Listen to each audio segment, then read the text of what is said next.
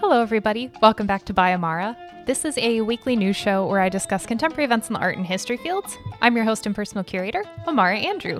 The format for this show that I typically follow, but I actually really never follow, is one traditionally used by Western brides, something old, something new, something borrowed, and something blue. This week, though, as I said, I very rarely follow the format. Everything is old. This is, again, going to be another oldies week. I do only have 3 news stories as well. It's kind of been slow with the holidays and everything, but this is just what I've been able to find and what I thought was really interesting, so I'm going to share it with you. Without further ado, let's just get to it.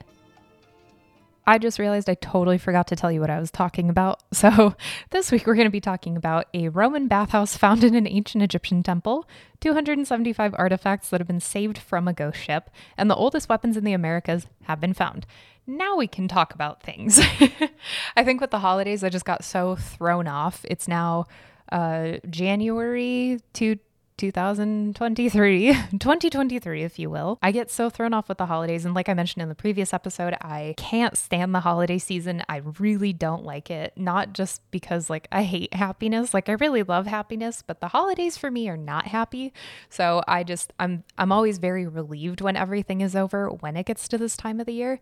But I think I'm also so depleted from the holiday season. So I'm just I need a vacation from the holidays. So with that said, we're actually going to be going to Miami in a couple weeks. We're going to be there for Art Deco weekend. Funny enough, when I booked, whole little side tangent. So Jeff and I go to Miami at least once a year. With COVID, we actually stopped for a little bit, but recently we started going again. And every year we would go to the Art Deco Welcome Center just because I love learning about history and everything. And it's just so much beautiful architecture and history in Miami Beach. When we would go to the Art Deco Welcome Center, I would always see that they have Art Deco weekend in January. And I was like, oh, that'd be so cool to go, blah, blah, blah. I'd love to go.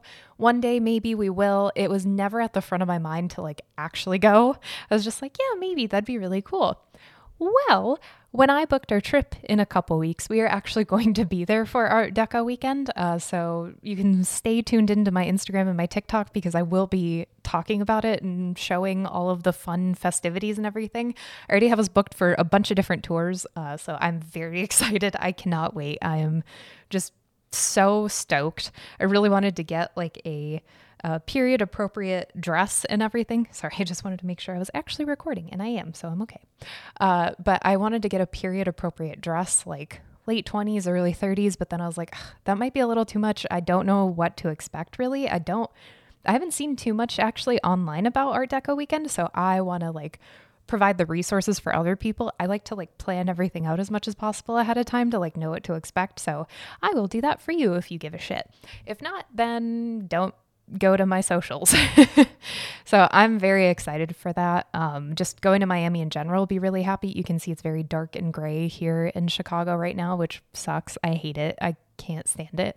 But that is neither here nor there. That is totally fine. Also, Happy New Year, by the way. I actually have giant balloons right over here that I really want to put into frame, but I'm not going to. So happy 2023. This is very exciting. It's our Michael Jordan year, if you will. It just hit me this morning when I was looking at these giant numbers. I was like, oh my God, 23. And 3 is my lucky number. So that is just absolutely perfect. So I hope you had a very fun and safe New Year's Eve. If not, I hope you're recovering very well and you're doing all right. We just had a really chill celebration with our friends that we see every year for New Year's Eve. It's just kind of our unspoken tradition in a way, which is kind of fun. We went out to dinner. We had a little party here. And then I actually got Snoop Dogg's wine. I was really excited for it. I don't really drink too much anymore, just trying to keep it. I actually feel so much better when I don't drink, or I feel so much better when I just have edibles or something like that. I don't even know if I could say that legally, but I may or may not bleep that out. So we'll see. But yeah, I just don't feel super great with alcohol for a couple days afterward. So I just typically totally abstain from alcohol for the most part. But we tried the wine. It was really good. I could taste and smell the alcohol as soon as we opened it. So I was like, oh, whoa. It was really good. I have no complaints. Yeah, so that was our New Year's Eve. I keep looking at my nails. I don't have any nail polish on. This is a total stupid side tangent. I normally always wear nail polish of some sort and I just feel so nude. Like my toenails are totally nude too. I feel so exposed and so vulnerable and just I hate my hands without nail polish on them, so I might be hiding them under the table, but I'm not hiding anything from you. I hate my hands without anything on them. So, okay, so that is enough about me just blabbing on and on. I don't think I had anything else. If I did, whatever, and I'll just talk about it throughout the episode. My Patreon. I announced, and that's what I wanted to talk about. I announced in my last episode that I actually started a Patreon. Woohoo! So if you love the show, if you want to support it in any kind of way, there is a Patreon where you can do so. No pressure at all. Do not feel like you have to. It's just something that is available now in the new year. I will also start having sponsors, which is really fun. So I'm very excited to start sharing things with you, I guess. So anyway, without further ado, let's just get straight into the show.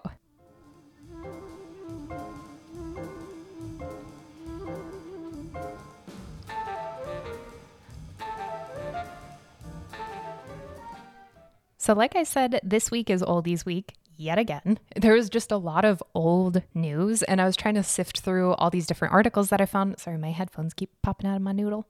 So I finally found like 3 different stories that I wanted to talk about. They're all very brief for the most part. Apologies, this is going to be kind of a brief episode. So our first story for this week, an ancient Roman bathhouse was actually found in an ancient Egyptian temple. So the Temple of Khnum, which is located in Esna, sits in Lower Egypt. It's along the Nile River, and it's about an hour south of Luxor. So this temple is dedicated to the ancient Egyptian god Khnum. So he was the god of the source of the Nile, as well as his consorts Menhit and Nebtu. And again, apologize as always for mispronunciations. The town Esna actually has a lot of significance in ancient Egyptian society and culture, from the New Kingdom, which began like 1550 BCE, to the Sate period, which ended around 525 BCE. And there were a bunch of different structures that were built there, and they've been written about and like captured in various different formats. But the only one that actually still survives is this temple, the Temple of Khnum. So archaeologists are excavating it and trying to like preserve it and see what's in there. So that's why they found this bathhouse. Before we get to the bathhouse though, in the temple, there was revealed a Ptolemaic era building, artifacts, and then the ancient Roman bathhouse. And these are all located behind the main temple building. So there are a bunch of different inscriptions in the temple that were made by a bunch of different ancient Egyptian rulers throughout the lifetime of this temple. And these include a festival calendar, astronomical ceiling, and that sounds like a weird band name. Welcome to Astronomical Ceiling. And then some religious hymns. I really wonder what the hymns would sound like what the music kind of would have been or something like that. I'm always fascinated by that.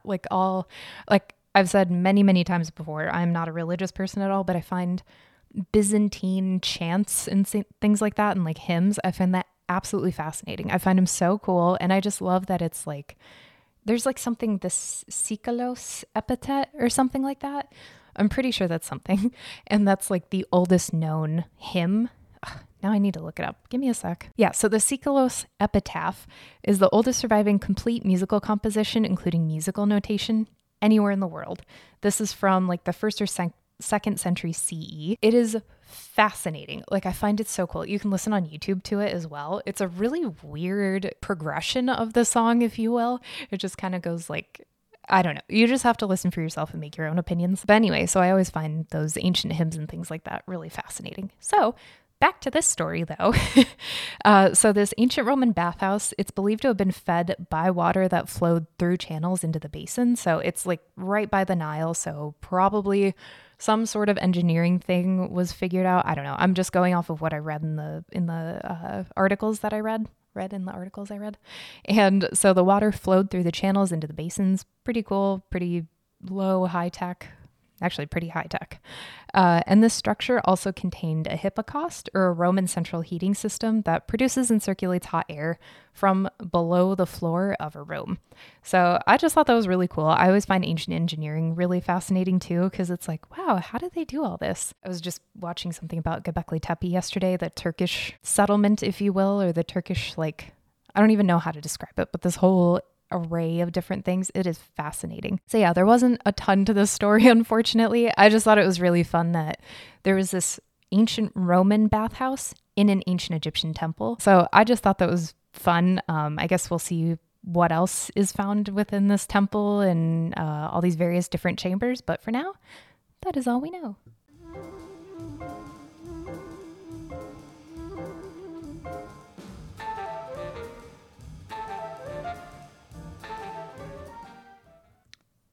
So, sorry, that was such an abrupt ending.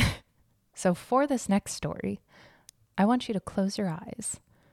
We're going to do sort of an ASMR thing. This is going to get really weird really quick because I'm going to get very awkward. Okay, so close your eyes just very briefly. I promise nothing bad will happen. Well, if you're listening to this while you're driving, do not close your eyes. Maybe just use your imagination. Okay, don't close your eyes. I'm changing my mind. Don't close your eyes. Keep your eyes open and just use your imagination. So imagine you're a scuba diver. You are going underwater. You're going to investigate this shipwreck. You have been dying to learn what is within this shipwreck for years, like years and years. It has been this fable, this mythology. You finally found the shipwreck. You get to go underwater and explore it. So as you're preparing your dive, you're going deeper and deeper and deeper. Finally, you see the shipwreck. Inside the shipwreck, you're kind of swimming around. You're finding different things. You see an elaborate table setting, a lieutenant's epaulets still in their case, a lens from someone's eyeglasses. But then you turn to a pantry and you see something even more amazing. You see a black leather folio notebook looking thing. There's even a quill pen stuck in it as if somebody just set it down, even though this wreck has been underwater for hundreds of years. Well, that is exactly, sorry to pull you right out of that. That is exactly what a diver who is part of the team investigating the wreckage of the Franklin shipwreck found. So the Franklin shipwreck story is really fascinating. I am going to give you such a brief version of what happened. So you should really check it out. There are tons of different podcasts too. I think Stuff You Missed in History Class has a podcast about it. It's a really fascinating story, but I'm just doing very, very minimal for the sake of time and everything. So the Franklin shipwreck, it happened in the 1800s. So basically what happened was the HMS Erebus and the HMS Terror both set out from England in 1845, and Commander Sir John Franklin and his 120-man crew and a bunch of cows and stuff like that, they set off. They were headed toward the Northwest Passage, and they never returned. So everyone was like, well, what the fuck? Where'd they go? They just kind of disappeared in a way. Franklin's wife was super upset, obviously. Well, you would hope so. And so she just kept asking the Admiralty and the government and all these different people, hey, go fucking look for them. Why'd you just give up? And there were a bunch of different setbacks. It's a huge story, so go check it out. It's really fascinating. But eventually the Admiralty was like, okay, fine, we'll go look for them. I think the first search and rescue happened 3 years after everybody went missing. So that's a really long time. Just imagine 3 years ago.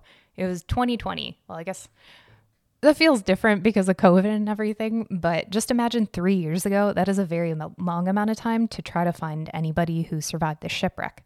And this was before they actually knew it was a shipwreck. So 1848, I think about, was the first search and rescue effort. And throughout the next few years, a bunch of artifacts were found, or a few of them, and then also stories of cannibalism from the local Inuit tribes. It was looking pretty bleak that they were going to find any survivors. So nobody was ever found. No ship was ever found either, neither of the ships, until 2014. And that is where we are joining up with our story today. So the Erebus, like I said, there was the Erebus and the Terror. The Erebus was found just off the northwest coast of King William Island in Nunavut, and the Terror was found shortly after.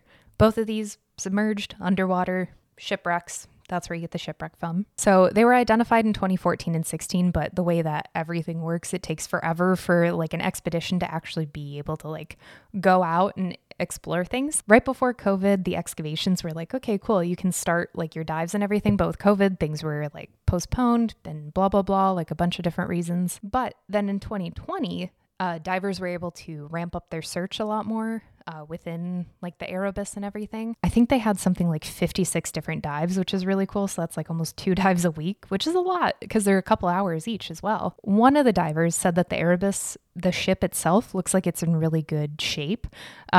Drawers and doors were even all closed, which is fun because then it's kind of like, oh, everything is like nice and neat and tidy. So far, 275 artifacts have been removed from the Erebus and brought up to land.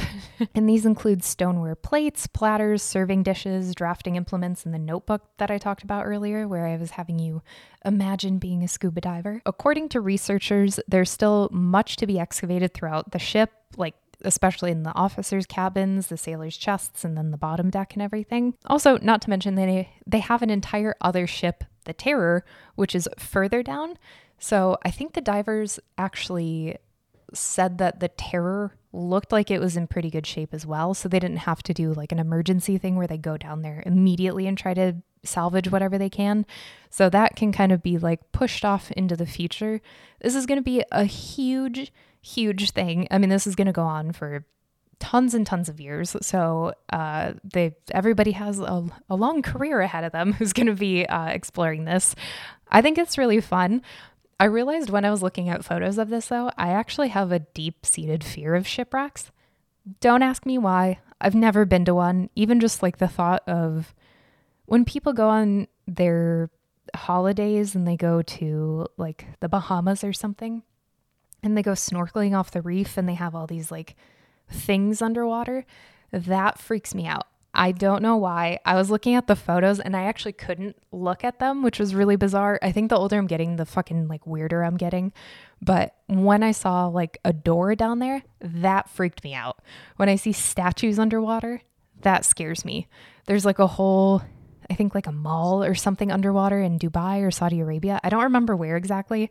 I remember seeing it on TikTok and I was like, fucking nope. I am so out. I love the water. I love going to the beach. I love the ocean. Like I love being in it, but I don't think I can like look underwater anymore. I don't know what that means. Maybe I have like a past life, something. I don't know. I don't really believe in that, but I don't know. Maybe I have some trauma I need to get through. Maybe I was on a shipwreck in another life. Maybe I was on the Franklin. Whoa. But yeah, anyway, so kudos to them for being able to do all this research because I think that's absolutely fascinating and I think that's super amazing and very important, but I would not be able to do it. So kudos to you.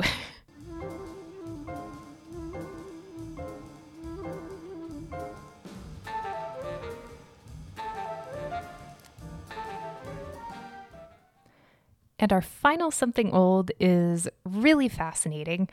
This one is also going to be very, very short. There wasn't a ton about it. There was like a whole long ass research thing that I just could not comprehend with my little peanut brain. So I can link it in the description if you want to read it. It's really interesting, but I don't have all the vocabulary nor the time to really like sit down and be like, okay, what does this mean?